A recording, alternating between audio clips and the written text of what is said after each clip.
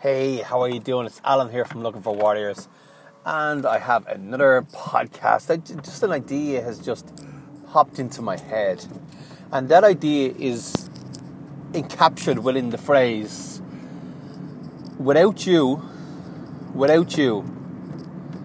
the world is a lesser place. And what I'm talking about is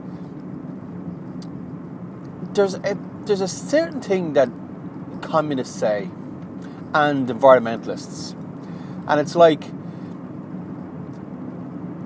that the economy has to keep growing. Capitalism wants the economy to keep growing, and it can't keep growing in a finite world. We've only got a certain amount of resources, we've only got a certain amount of trees, a certain amount of plants, a certain amount of animals. So the economy cannot keep going because we're destroying the world. We're pulling up all the resources out of the world, and at one point it has to stop. And the people who say that are idiots. It's such an idiotic statement, and I was going to say I don't blame them. Do I? Maybe I do blame them, but it's idiotic. Why is it idiotic?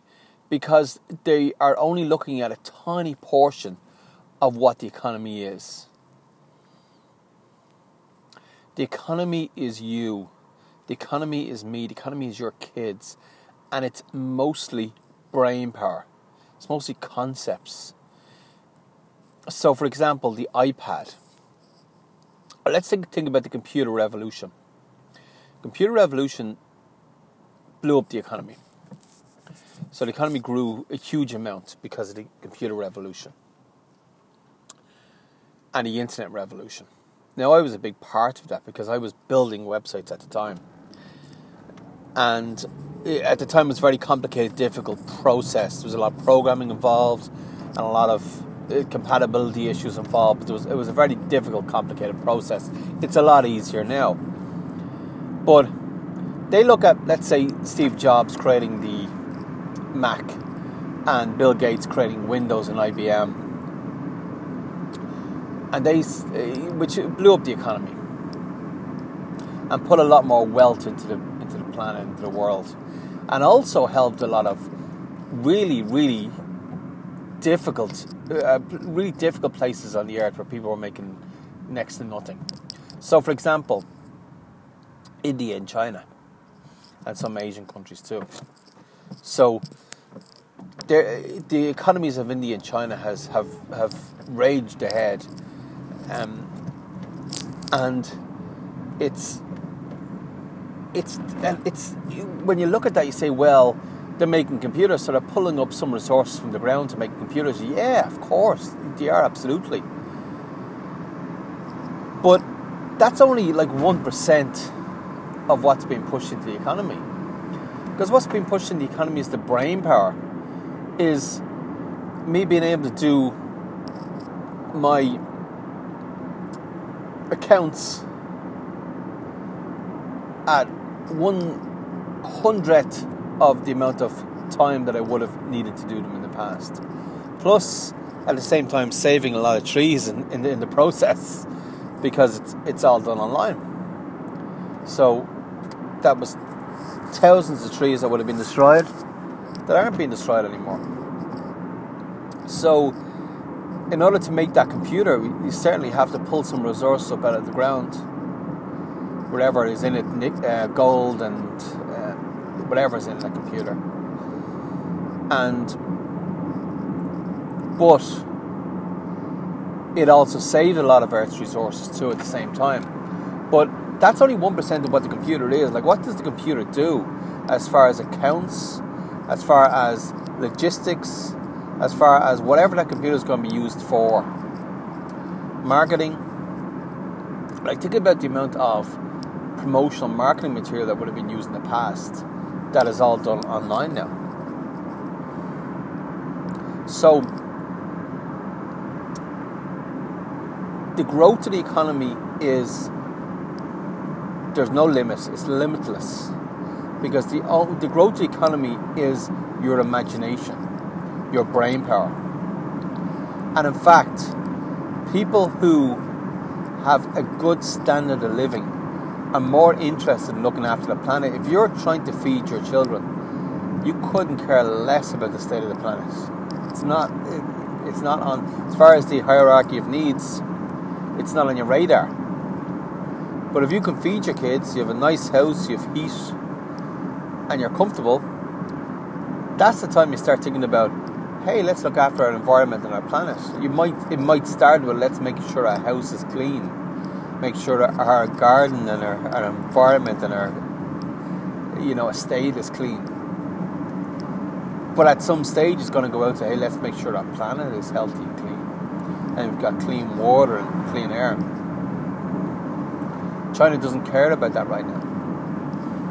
Why would it? Why would it when people... There are certainly million and billionaires in China, but there's certainly people who are trying to survive too. And I don't resent people trying to survive not keeping their environment clean, because there's some things you need to deal with first. And making sure all your kids are fed that is more important than making sure the environment is clean. So the environmentalists have got it upside down.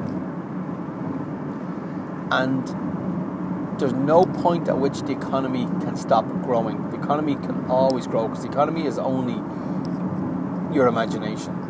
And it's the imagination of 6 or 7, I don't know how many people there is now, 6 or 7 billion people? 8 billion people? I don't know. It used to be 6, but I imagine it's not 6 anymore. So, they've got it completely upside down when they're saying that we need to stop people producing in order to clean up the environment. It's completely upside down. We've got to stop the economy growing. Completely upside down. And the way you know that it's wrong, it's completely wrong, is that why is the answer for everything a new tax? So we need a new tax. So we need a environmental tax. We need a carbon tax. The answer for every question is a new tax. That's how you know that there's a problem. So the economy's growth is limitless, because the economy is your imagination, your kids' imagination. That's all it is. Steve Jobs, Bill Gates added hugely to the economy, created millions of jobs, and created better lives for millions of people. And they did it because of their imagination. They also did it because of their connection with their dads, and how much time their dad spent with them to teach them and help them grow. But you are vital. You are vital to the economy. You are vital to the planet's future. And if you don't shine, if you don't show what you have, if you don't become all that you can be, then the world has lost something that it can never, ever, ever get back again.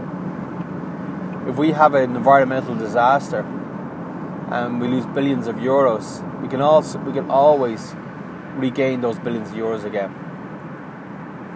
We can regain those billions of euros again. But if we lose you, or if we lose your kids, because they're afraid to contribute to the economy, or they think they're bad, or they think they're evil, or the original sin again of the evil white man.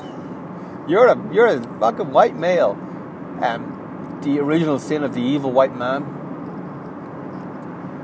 or men in general, toxic masculinity. Every man that we lose, we can never, ever, ever replace. And if we lose you, and if we lose your kids, we can never replace what they would have given to the world and given to the economy. They need to be every single thing that they can be, and they are irreplaceable. And just to top this off as well, I'll also say that you're irreplaceable to your kids. If you're a man or a dad, nobody can replace you with your kids. Nobody can replace that connection. Nobody.